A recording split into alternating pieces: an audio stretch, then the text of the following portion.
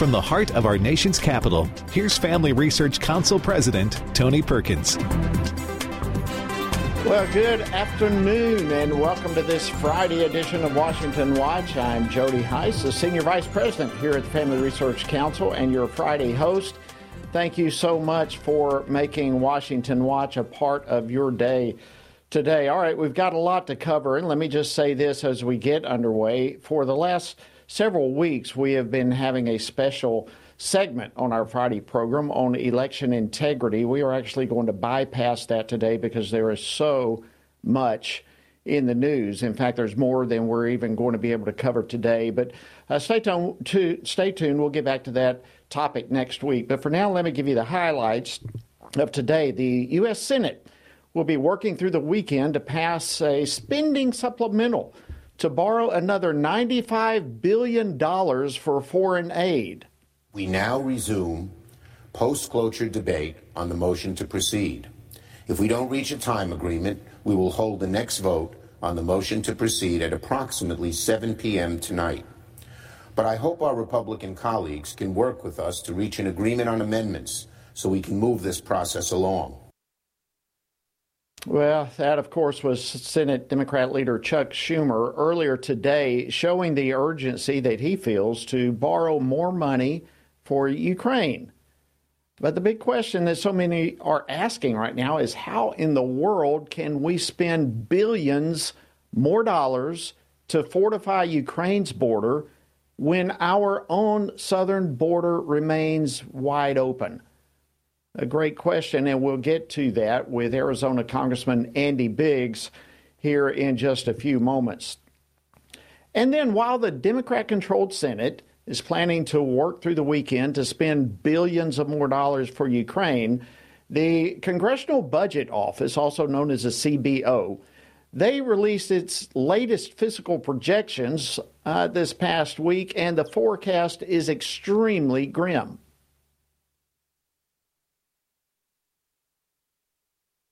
Yeah, if you can see that, the CBO is anticipating that our nation is going to be taking on an additional $19 trillion in debt in the next 10 years. Now, that comes to an extra $1 trillion every 6 months, and we're right on schedule for that. We just passed, as you know, $34 trillion in debt, and already they're saying in May we're going to hit $35 trillion, and now projections $54 trillion by 2034. So what does all this mean, and what's it going to take to right the ship? Well, I'll be talking about all of this with Heritage Foundation Research Fellow Joel Griffith in just a little while. And over the past 24 hours, the media has been abuzz over the mental fitness of President Biden, or the lack thereof, after the release of the special counsel from Robert Hur, the report that he came out on the president's mishandling of classified documents, which concluded, no surprise, that charges should not be filed against the president. I'm well-meaning, and I'm an elderly man, and I know what I'm doing. I've been president. I put this country back on its feet. I don't need his recommendation. It's How totally bad is your memory, and can you continue as president? My memory is so bad I let you speak. That's your memory has gotten worse, Mr. No, look, President? my memory is not good. My memory is fine. Well, that was the president in an exchange with some reporters last night. And amazingly, it didn't help his argument at all that just minutes after that exchange, the president mistook Mexico for Egypt, and then also made these remarks just hours before speaking to House Democrats. When we pushed all these programs, I said I'm going to be a president for everybody, whether you live in a red state or a green state. And making Roe v. Wade the law of the land. The law of the land. Roe v. Wade, or Roe v. Ward. Or maybe he was just trying to mimic Hillary Clinton and say, what difference does it make anyways? But whatever the case, while the president was stumbling all over his lips again. The legacy media was focused on the special counsel's description of President Biden as, quote, an elderly man with a poor memory. But friends, here is the issue that we here in Washington Watch are going to focus on, because this is the issue. It's corruption. It's a corrupted justice system that treats President Biden differently than it treated and is treating former President Trump, who allegedly did virtually the very same thing. So does this represent yet another example of our two-tiered system of justice? Well, I'll be talking about that with former U.S. Assistant Attorney General Jeff Clark in just a little while. So a lot to cover. And before we get underway, let me just officially say thank you to each of you who signed the petition urging the U.S. House Ethics Committee to investigate Congresswoman Omar's concerning comments that she made several days ago. There were more than 24,000 of you who signed that petition, and yesterday, FRC Action delivered those signatures to members of the House Ethics Committee in the Capitol. And as Tony often says on this program, our republic was made for participants, not for spectators. So let me again just say a huge shout out and a thank you to each of you who participated in signing that petition. We appreciate it so much. And of course, the website is tonyperkins.com. There's tons of resources there for you, including notes of today's program, as well as archives of previous programs and just tons of resources. So be sure to check it out, tonyperkins.com. All right, let's jump into it. The Senate plans to extend their time in Washington throughout the weekend as Senate Democrat leader Chuck Schumer is trying to pass and push a $95 billion supplemental foreign aid for Ukraine and Israel. And of course, it's going to be paid with, you guessed it, borrowed money. No offsets, no set-asides. And yesterday, the Senate cleared the 60-vote threshold to advance this particular bill, which certainly signifies that probably this is going to pass the Senate, in spite of the fact of some senators trying to delay the process. But why is there such urgency to defend another country and their border when our own border is under invasion? And if the Senate does pass this spending bill, when it comes over to the House of Representatives, what can we expect there? Well, joining me now to discuss this is Congressman Andy Biggs.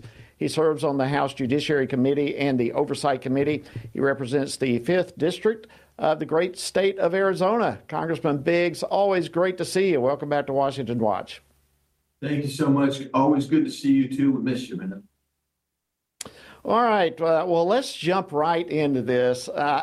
The Senate seemingly extremely desperate to pass this enormous bill, another $95 billion for Ukraine. And they say they're going to work through the weekend. Just your 30,000-foot view on what they're talking about right now. Well, so this is a massive spending bill that I think is, as you mentioned, is going to pass. That got past cloture indicates pretty clearly that they have the votes. Their problem, of course, is they don't want to do any pay-fors. And it's going to then come over to the House, and some of us are saying you can't do these things as one big honking bill, which is what they're trying to do. You're going to have to keep them separate, and you're going to have to try to find ways to pay for these things because we owe so much money already. And the other thing is, Jody, you know this. Ukraine was considered one of the most corrupt nations in the world prior to Russia's invasion of Ukraine, which is wrong, obviously. But the problem is Ukraine still has a corruption problem. And so where does that money go once they get it there? Great question. And you're exactly right. The corruption in Ukraine is well known, and it's known throughout the entire world. And look, at the same time, nobody wants Ukraine to fall to Russia. And frankly, many of us feel like Israel needs the aid even more than Ukraine. But underneath all of this, Congressman Biggs, how do we deal with the reality of trying to help other nations and trying to secure their borders when our own border is wide open to who knows who is coming into this country? Well, I think that's an immoral play. I think that anti-American Democrats really want to keep our border open and send our money elsewhere. And so when you look at it, we did a good thing. The best thing that Mike Johnson did as Speaker was to pass an Israel funding supplemental and make sure we could pay for it. Find money somewhere else in the budget to pay for that without having to borrow it. That's a good thing.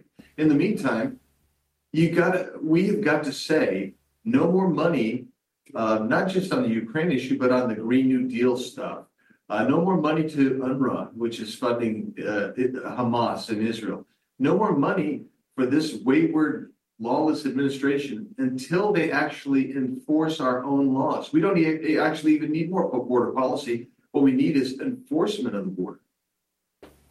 Well, there's no question about that. And you and I have been to the border together. And we've seen this. Our laws there are just completely being ignored and overlooked. But it does concern me in light of the border issue that you just brought up that Republicans, apparently right now in the Senate especially, are willing to sacrifice the biggest leverage we have on this spending bill, and that is securing our own border. Why in the world would they give up that leverage and just pass a border security bill for Ukraine and totally ignore ours? Well, that is the big question. I mean, they don't know leverage. I say this a lot. They don't understand when they do have leverage, and they're not using this leverage. The leverage is maybe you have it on the Ukraine funding bill, but you're certainly going to have it in a couple of weeks on the next continuing resolution. So why aren't you using those spending bills, which the founders gave the House that leverage point against the executive branch, is the spending, to get them to enforce it? And Jody, I can't explain their motivations. All I can say is that they fail on that. Yeah, I can't explain it either. I was hoping you'd be able to give us some sort of insight. It just seems like we waste opportunities by doing away with points of leverage that we have. And our own border seems to me to be the biggest leverage point that we have. Wrapping up, final question for you. Obviously, we have an extremely razor-thin majority in the House. And not everyone not all Republicans agree on the tactics. But what do you anticipate happening in the House when this spending bill comes over? Well, I think that they're going to have a tough time. We have to make sure that maybe your folks can help the Speaker understand this, that he should not keep that as a standalone bill, as a single bill with Ukraine, Taiwan, Israel, etc., all in one deal, because what I think he will do, if that's the case, he might put it on and try to put it on suspension and use the rules so that we can't amend it, we can't work on it, we can't try to fix it, we can't try to leverage it. And if that happens, it's just going to be more money to Ukraine that we simply don't know where it's going. And don't forget, we're doing things like paying for their government, their retirement system, providing seeds and subsidies to their farmers. That's all part and parcel of this Ukraine bill. Congressman Andy Biggs of Arizona, always great to see you, my friend. Thank you for joining us on Washington Watch. Keep the Georgia blaze.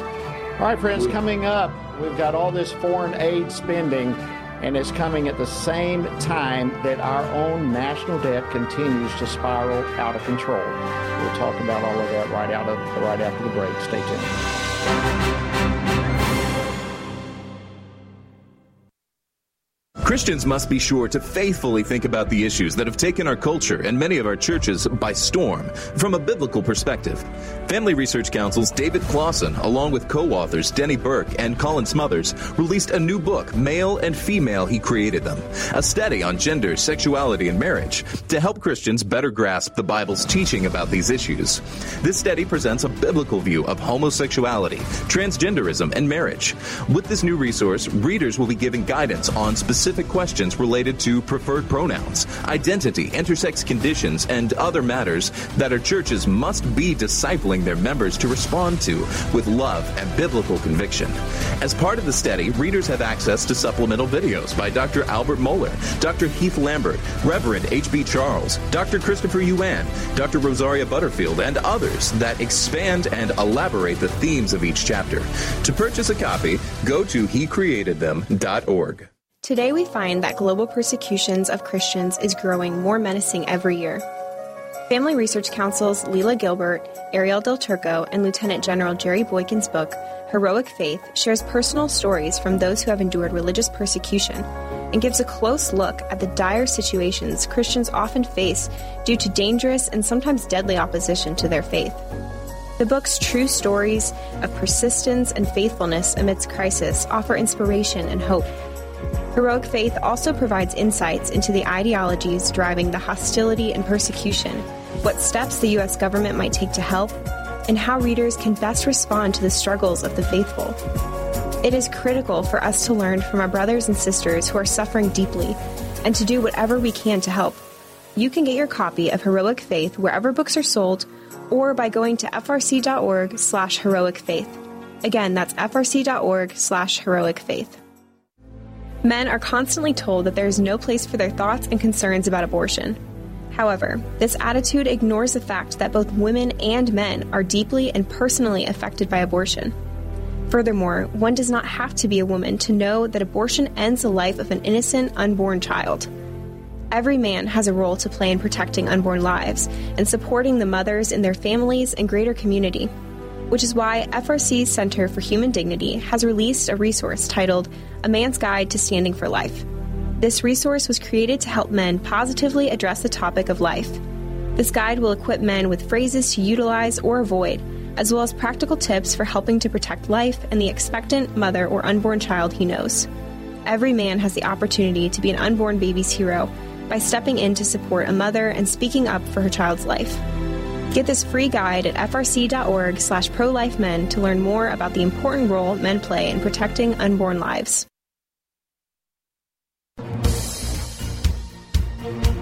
Well, welcome back. Hope you've had a fantastic week. Thank you for joining us on Washington Watch. I'm your host, Jody Heiss. All right, this week, while some in the Senate are working to borrow yet another $95 billion, the Congressional Budget Office, also known as the CBO, released a new forecast which indicates that the federal government's national debt is set to reach a massive $54 trillion by 2034. That's just 10 years away. That comes to about an extra $1 trillion every 6 months. That additional $19 trillion that we're talking about in debt will be partially due to higher interest expenses on our already out-of-control debt. But what will result from the economic damage from this unchecked spending? These are questions that need answers, and joining me now to discuss this is Joel Griffith. He's a research fellow in the Thomas A. Rowe Institute for Economic Policy Studies at the Heritage Foundation. Joel, welcome back to Washington Watch. Great to have you. Hey, really glad to be on the show tonight. Thanks. Well, listen, let's $54 trillion. I mean, that is even difficult to say. I can't even fathom the amount of money we're talking about here in just 10 more years, $54 trillion. Your reaction to those numbers? It's absolutely astounding. And you're right. These numbers are so mind-boggling. I try to break it down per family. And if you look at what we owe right now per family in terms of the debt, we owe $400,000 per family in federal debt. We're expected to add another $250,000 per family over the next 10 years. And you mentioned the interest payments. Yes, this is huge. We're already paying around $10,000 per family per year just on the interest on the federal debt. And that is going to nearly double to close to $20,000 per family per year just on the interest component of the national debt over the next decade. And to keep that in perspective as well, we're already spending right now on the interest about what we spend on the entirety of our national defense budget. And within 10 years, the new estimates are that we might be spending close to twice every year just on the interest relative to what we're spending on our military. This is unsustainable. It's unsustainable. It's just absolutely frightening to consider where we are headed if we don't get this thing right. And I do want to go down that path with you to discuss that particular aspect of this whole argument. But before we get to that, yesterday, Treasury Secretary Janet Yellen was on Capitol Hill and had this exchange. I want you to see it and get your reaction.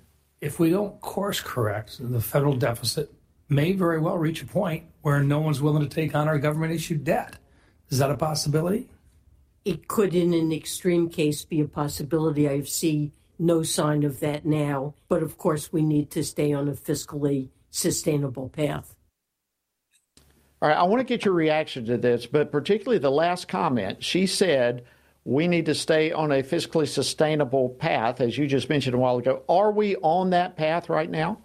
No, there's two major problems with what Janet Yellen said, and there's no excuse for it given her position of power and her education. Number one, by suggesting that we need to stay on a sustainable path, she's saying we're on one right now. Well, that is absolutely ludicrous. We have been off that path for several years, and it didn't start with President Biden. The tail end of the President Trump's term was absolutely outrageous as well in terms of the debt we are taking on. We are already on the path to unsustainability. But number two, she said that she sees no sign of investor demand drawing up for our federal debt. That is outright ludicrous. I actually took a look at the numbers right today, earlier on. We actually have seen a drop off in the amount of federal debt that foreign investors own. They've been selling our debt. And get this, over the last 2.5 years, foreign investors have only been willing to purchase about 1 penny of every new dollar of federal debt that we've taken on. In years past, foreign investors bought about 1/3 of our federal debt. And when we have foreign demand for our debt, that actually helps us because it keeps those interest rates down. What we see right now with investor demand drawing up for that debt, that means that the federal government has to pay more to those who will lend us money. And when you see interest rates on our federal debt rise, well, that means that private capital, they have to compete with higher rates as well. And that trickles down directly to us as consumers. It means we end up paying more for our auto loans, credit cards, and our home mortgage. And just one more point on that. If we see overall interest rates long-term increase by just 1 percentage point because of this explosion of federal debt, think about what that does to your mortgage payment. A 1% interest rate hike on your mortgage means around $400 a month extra in interest for your home. Wow. All right. So from my time in Congress, one of the big questions that many of us ask over and over and over, and I guess really no one really knows the answer to this, but we've got to be getting closer. Is there a line in the sand? Is there a point in which we absolutely must change course or we are headed to an economic collapse, a total disaster? At what point do we get to that edge that we're at the point of no return? Well, there are multiple ways this can pan out. None of the scenarios are good. We could end up with a long-term relative decline in our prosperity. If you look at us versus Western Europe, for instance, which have much larger governments, typical middle-class families aren't doing as well. Typical middle-class family, for instance, here earns about $12,000 more per year than in Germany, for instance. That would be one avenue. That's not great. But you could also see something that similar to happened in Portugal, Italy, Greece, and Spain several years ago, where they saw the bottom drop out of their economy with soaring interest rates, soaring inflation, and unemployment going to close to 20% in some of those countries. And then, of course, you have the very extreme examples of governments that get far too large and a central bank that is out of control. Look at places in South America like Argentina and Venezuela, where inflation isn't just 5 or 6% a year, which is quite high. It's sometimes in the triple digits every year. None of these scenarios are good, and we need to have Congress people get on the ball, address these problems, and recognize we are in dire straits if we do not make changes now. Wow. Joel Griffith from the Heritage Foundation, thank you for all the incredible work that you do and all your team over there. We are grateful. Appreciative. Thank you for joining us on Washington Watch this evening. Thanks for having me this evening. All right, friends, coming up, a special counsel report released yesterday revealed that there will be no charges filed against President Biden for his mishandling of classified documents. Strange. And President Trump seemed to do, allegedly, the same thing. We're going to dive much deeper into this right after the break, so don't go anywhere. We'll be back. Christians must be sure to faithfully think about the issues that have taken our culture and many of our churches by storm from a biblical perspective. Family Research Council's David Clausen, along with co-authors Denny Burke and Colin Smothers, released a new book, Male and Female, He Created Them, a study on gender, sexuality, and marriage to help Christians better grasp the Bible's teaching about these issues. This study presents a biblical view of homosexuality, transgenderism, and marriage. With this new resource, readers will be given guidance on specific questions related to preferred pronouns, identity, intersex conditions, and other matters that our churches must be discipling their members to respond to with love and biblical conviction. As part of the study, readers have access to supplemental videos by Dr. Albert Mohler, Dr. Heath Lambert, Reverend H.B. Charles, Dr. Christopher Yuan, Dr. Rosaria Butterfield, and others that expand and elaborate the themes of each chapter.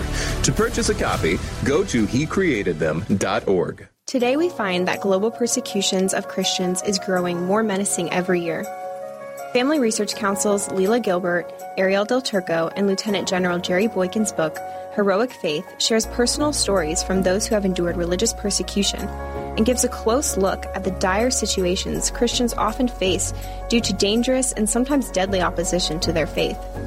The book's true stories of persistence and faithfulness amidst crisis offer inspiration and hope. Heroic Faith also provides insights into the ideologies driving the hostility and persecution, what steps the U.S. government might take to help, and how readers can best respond to the struggles of the faithful. It is critical for us to learn from our brothers and sisters who are suffering deeply and to do whatever we can to help. You can get your copy of Heroic Faith wherever books are sold or by going to frc.org/heroicfaith. Again, that's frc.org/heroicfaith.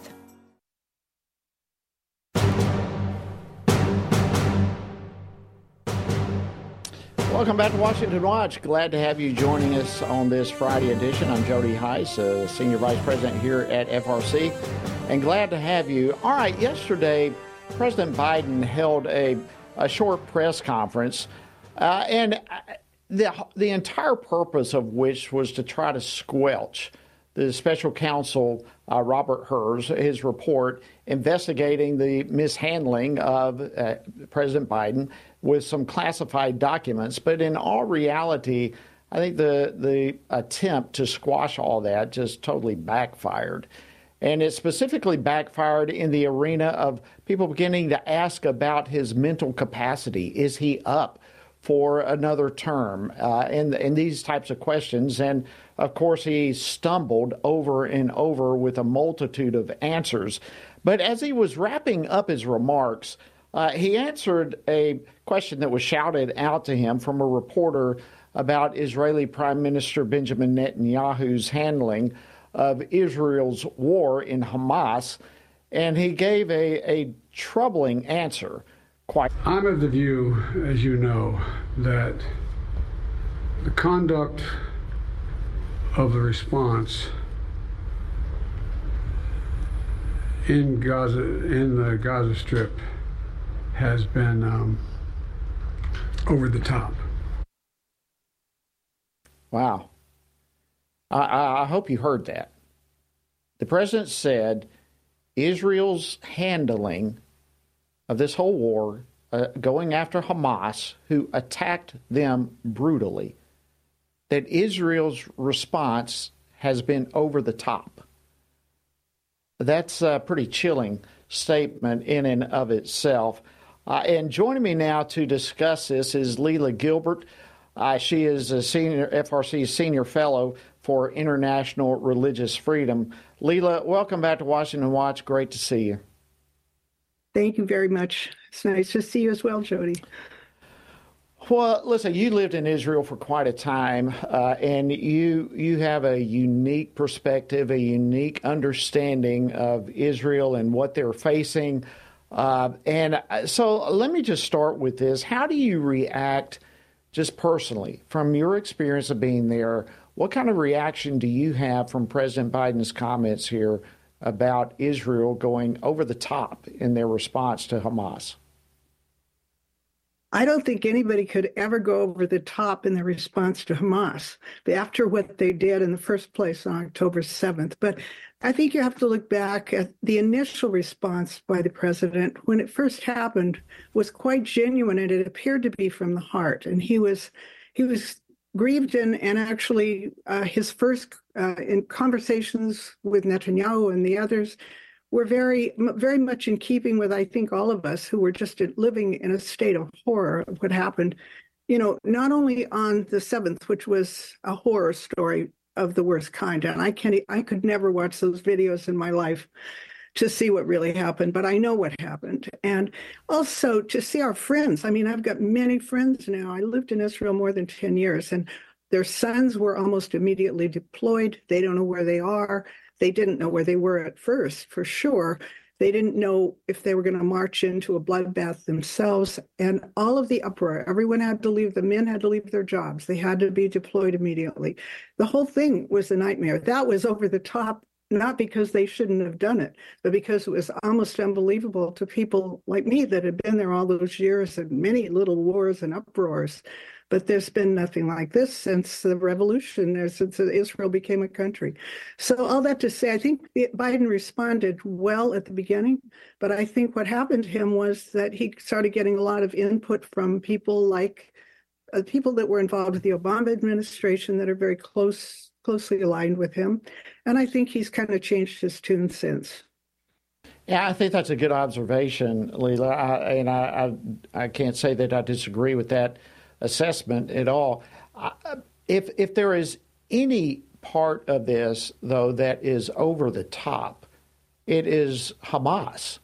I mean, what they did is absolutely unthinkable and evil in every way. And for us to say Israel, in essence, does not have the right to defend themselves is and when they do defend themselves, that they're going over the top, is unbelievable to me to think about. So the president, I want to hit on this with you as well, Lela. The president's dropped the ball in many regards, foreign policy, what's happening now with Israel. But Israel's not the only place. The Middle East is not the only place. Can you share with us what's been going on in Nigeria, for example? Yes, well, we've been following Nigeria actually for a decade. And it's, we have a common denominator here, and that common denominator is radical Islam. And nobody really talks about that because, we don't want to insult good Muslims or anything else. But the fact is, both Hamas and Hezbollah in the north of Israel and Nigeria and the whole swath across Africa that's taking place against Christians, it's all coming from the same source. It's coming from radical Islamists with different names on their militias and so forth. And Nigeria was not mentioned at all in the State Department's report on religion. It's been ignored, and we've been pushing on this. And former Congressman Frank Wolf has been a great hero because he keeps bringing it up and he knows how to address these things. But honestly, there were more Christians killed in Nigeria the last 2 years than in all the rest of the world put together. And it never shows up. It's not talked about. And these are slaughterhouse cases. They're all October 7th, not quite to the degree of sexual violence, but murders, and the survivors are left with nothing. Their houses are burned to the ground. So it's all part of the same game, but it's a different country. We're going to have to leave it there. Lela Gilbert, thank you so much for the work you do for international religious freedom. All right, friends, stay tuned. We got much more to cover. You don't want to miss any of it. Stay tuned. We'll be back in just a moment.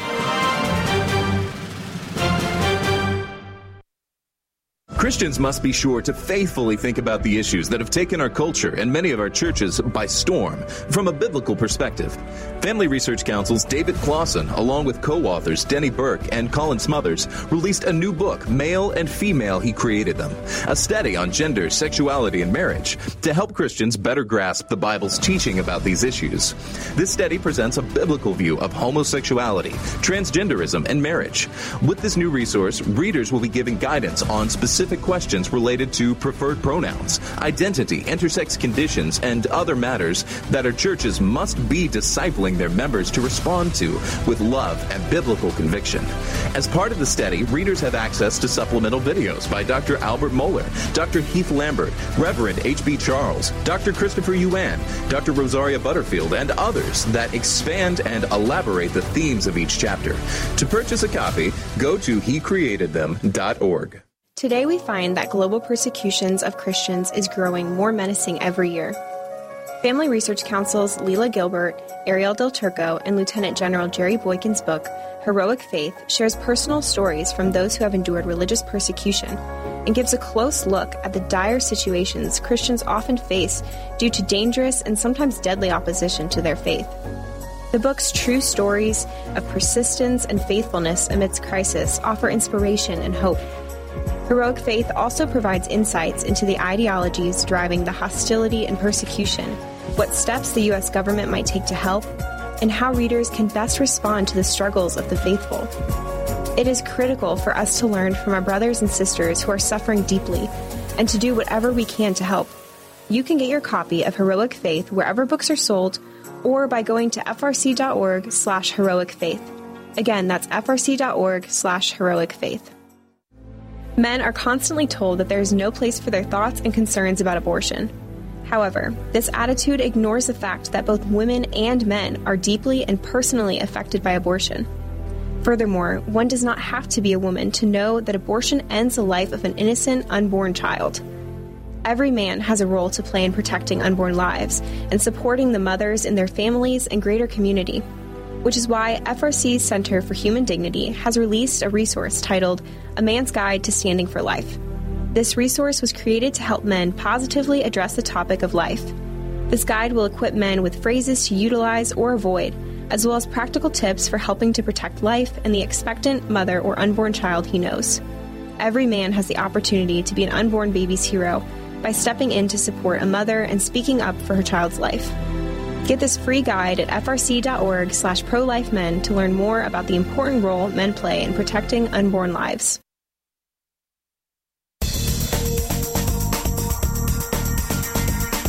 Welcome back to Washington Watch. Great to have you joining us today. We appreciate you entrusting this time to us. All right, we've got all sorts of things that are happening right now. And I want to, before we get into our next guest, we've talked a lot about the border in recent weeks, and even today it's come up in the midst of all the other issues taking place. And I opened the program thanking those of you who signed the petition for Congresswoman Omar for the Health Ethics Committee to investigate her and her allegiance to our country. And 24,000 of you signed that petition, which was delivered yesterday. Well, FRC Action is now going to deliver another petition next week to the House leadership regarding our southern border and urging them to use every leverage point they have to stop the inflow of drugs and trafficking and terrorists and criminals and disease and who knows what else coming across our southern border. And we would love for you to participate with us, again, in signing this petition as we deliver it. And to do so, you can do it easily. You can participate easily. Just text the word border. Text the word border to 67742. And you can also simply go to frcaction.org/border. Either way, sign the petition. We plan on delivering it next week. All right. Yesterday, we've been talking about this, and it's unfolding really literally in the last 24 hours. But Special Counsel Robert Hur's report investigating the president's mishandling of classified documents from his time as vice president came, and the report recommended that there be no charges filed against the president. It was a 345-page report, something in that ballpark. It had photos of tattered boxes that contained White House files that were stashed away in his garage.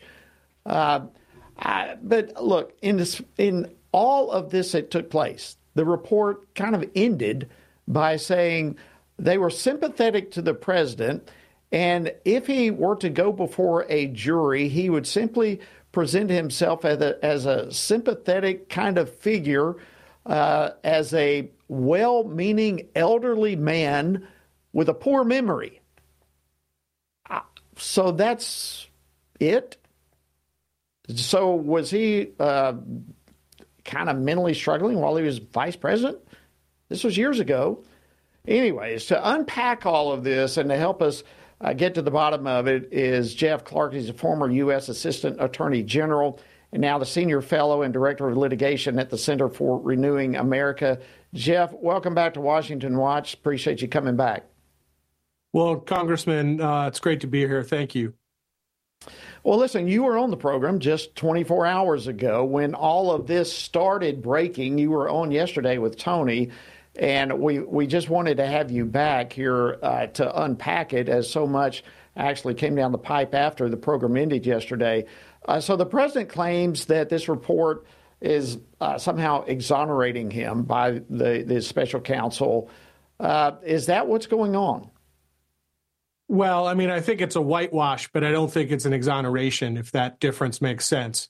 Congressman, look, one of the most striking things about the report is, to me, in the executive summary, there's a discussion where they say Biden has a ghostwriter, and the ghostwriter is going over things from the past that they're going to cover in the book, and they're going to cover some classified information. And Biden, communicates with him and says, well, I've managed, after some looking, I've found where the classified material is. Okay. So what does this show? This shows that he knowingly took, and the report concludes this, information, classified information, including up to the SCI level, the sensitive compartmentalized information level, which is extremely high, and is only supposed to be looked at in a SCIF. And I've been in SCIFs before, especially the SCIF at the Justice Department, and he took them home instead, and he definitely knew he had them, and he knew roughly where they were. He started looking for them, and he found them. So nevertheless, the Hur report says, well, he has a poor memory and he might, have sort of misplaced documents, et cetera. That's all not relevant. Like at the moment, he clearly has, I think, senility. There shouldn't be any senility exception to the criminal law. But back at the time where he was at least doing this biography with his ghostwriter, he knew that he had classified information. So he clearly meets the knowingly test of the statute. Yet President Trump is getting prosecuted for under the Espionage Act in violation, I think, of the Presidential Records Act. And Biden, who at the time was either vice president or senator for these documents, he's not getting prosecuted at all. It's a complete double standard. It's a whitewash. And, Biden's trying to sell it at an even better level than that, to say, look, that I was exonerated. They found me essentially not guilty of any criminal conduct. Well, whereas I actually think, much like the Comey situation with Hillary Clinton, they did find all the elements of the crime, but they're just deciding not to go forward against it, I think, for political reasons, Congressman.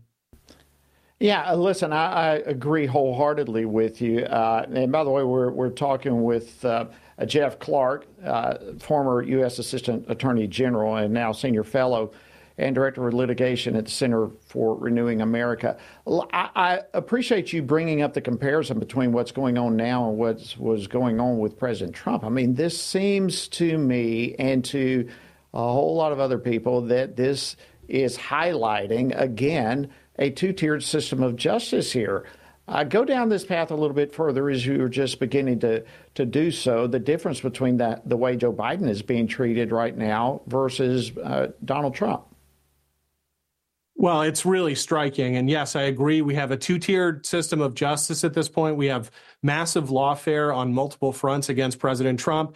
And what we have with President Biden is a kind of rearguard whitewash action to defend him. It couldn't be more striking. I think President Trump has been handed on a silver platter a selective prosecution defense that he can use against the documents case that is pending in Florida. And, you know, look, they try to say, even in this Hur report, that Biden is less culpable than President Trump, even if you grant everything about President Trump, which I don't. And I don't buy that for a second, because you look at this and they make findings that Biden basically took notes in notebooks of his classified briefings, including about things like Afghanistan and other security protocols about sources and methods. And then he took the notebooks home with him. So, Congressman, look, the way this works, and I know this from personal experience, even near the end of the Trump administration, I got a very sensitive classified briefing. I'd never seen so many different compartments of security protection on that particular product. I had to go review it, in a SCIF or under lock and key, in a lock bag. And then when I took notes on it, the notes, and this was very clear in any security briefing you receive about access to classified information, if you take notes on a classified document, it's like the transitive property in math. It acquires the same classification status as the document that you're looking at and you're taking notes on. So when I left the Justice Department, not only did I return, because my office, could serve as a SCIF under certain circumstances, I returned the copy of the report that I looked at, but I also marked my notes with all the same classification markings, and then I took it up to the command center, which has the main SCIF for the whole Justice Department at Main Justice, and I dropped it off. That's what you're supposed to do. That's what you're briefed to do. Biden had been in government a lot longer than I had. I served about 6.5 years across 2 different administrations. I mean, Biden's kind of as old as the sun, and he would have had to have gotten multiple briefings.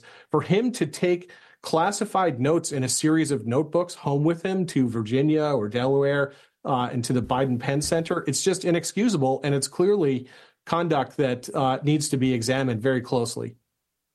Oh, absolutely. And you look, and I've been in a SCIF many, many times, just as you mentioned, and that's exactly right. You end up having you can't even take your notes with you. You have to leave them there. But I look at even the raid of Mar-a-Lago. I mean, was that necessary? Was there a raid on the president's home? Why not? Right. Total double standard there. They do a raid on President Trump, and he has presidential protections, right? And this is important in 2 respects. First of all, he is the font of declassification authority. And I think there's a reasonable argument that putting aside declassifying by issuing a particular memo or signing a particular form, the president has the power to declassify by course of conduct. And that's, I think, consistent with the fact that this is a power that traces to Article 2 and to the president's ability to be both the commander-in-chief as to any sensitive military matters and is the chief magistrate in terms of all domestic matters. Biden did not have those protections as the vice president, unless he could produce some kind of memo that said Obama delegated that power to him when he was vice president. We've never seen anything like that. I don't think it exists. And he certainly didn't have it when he was a senator. So he doesn't have these protections. And yet, what do they do with him? He gets total powder puff treatment. The FBI, shows up. They, talk to his lawyers. They're escorted around room to room. It's all a voluntary process. They sort of leave lawyers in charge of documents for a week or more, Biden's personal lawyers. And this is just not the way President Trump was treated. Instead, first we got told that the FBI did the Mar-a-Lago raid on their own. Then that evaporated, and we saw Attorney General Garland go in front of the cameras and admit that he had ordered it. And then Karine Jean-Pierre was simultaneously saying, oh, Biden didn't have anything to do with it. Whatever it was something over at the Justice Department. And then it turned out that through FOIA requests, America First Legal managed to get information showing that Biden himself had actually allowed access to Trump documents at the National Archives, which they then used to try to pin something on Trump. So the idea that Biden, the president, had his hands totally off of going after President Trump, even that has turned out to be a lie. And certainly the way the FBI treated Trump versus the way they treated Biden is night and day. It really is, and it's startling because this reveals corruption. It reveals a weaponized government going after political enemies and opponents. And in many instances, we are seeing now IRS or some of these other agencies actually going after Trump supporters. I mean, this thing starts a snowballing effect of a corrupt justice system, a weaponized justice system, and all of a sudden, all deemed political opponents can potentially be in the crosshairs of all of this. And yet, and this is what I want to get your comment on here, it seems to me that the report itself and the media now, everyone is trying to excuse this classified debacle with President Biden as poor memory, as a frail old man right now. But the issue, look, our country can survive dementia, but our country cannot survive corruption. And that is what seems to be at place here. It is a matter of corruption, and we can't sweep that under the rug. This is something that needs to be dealt with. We are witnessing a two-tiered system of justice, and that must be addressed. How do we go about that? Well, look, we have to fight back. We have to expose it. So obviously the conservative media sphere, like this program, is important in that regard. I think that those who are under lawfare attack, and I'll count myself among those, they're trying to take, Congressman, my bar license from me in D.C. They've made me one of the criminal defendants in the Fulton County case. There are others like Peter Navarro, who's just been ordered to report to jail, Steve Bannon, the other defendants in the Fulton County action, the co-defendants in the documents case in Mar-a-Lago down in Florida, who were interacting with President Trump. Yet this biographer who knew that he was handling classified information because Biden told him so, they declined to prosecute him in this report too. Again, it's a double standard. I think if you can help support the legal defense of individuals who are under fire like that, that is good. I think the most important thing is to work hard for election integrity so that we can get, I think, the likely Republican nominee or vastly likely Republican nominee, Donald Trump, back in the White House so that we can start cleaning these things up. Because at the moment, I think the FBI is weaponized. It is politicized. We need to turn that around, and we need to get it out of the business of being a massive intelligence gathering agency and moving it back to being, G-men who enforce the law. Well, I'll tell you, all this is extremely frightening. To look at, to consider, and to have people like you. I mean, the last thing we need is a weaponized government going after political opponents. And when we see it happening, now is the time to shout it out, to shine the light on it, to put a stop to it. Jeff Clark, former U.S. Assistant Attorney General and now Senior Fellow and Director of Litigation at the Center for Renewing America, thank you so much for joining us this evening on Washington Watch. All right, friends, this is going to wrap up this week, and another powerful amount of information for you. I was reminded coming into the program tonight of Psalm 14:1, and that psalm tells us that the fool has said in his heart, there is no God. Therein lies the problem, because the rest of that verse goes on and says, they are corrupt. They have committed abominable deeds. There is none who does good. When there is the absence of the acknowledgement of God, the human heart goes corrupt. It is for that reason we must keep God in the public square. We must keep you, his children, his life, in the public square as well. Thank you for joining us on Washington Watch. Have a great weekend. Look forward to seeing you next week here on Washington Watch.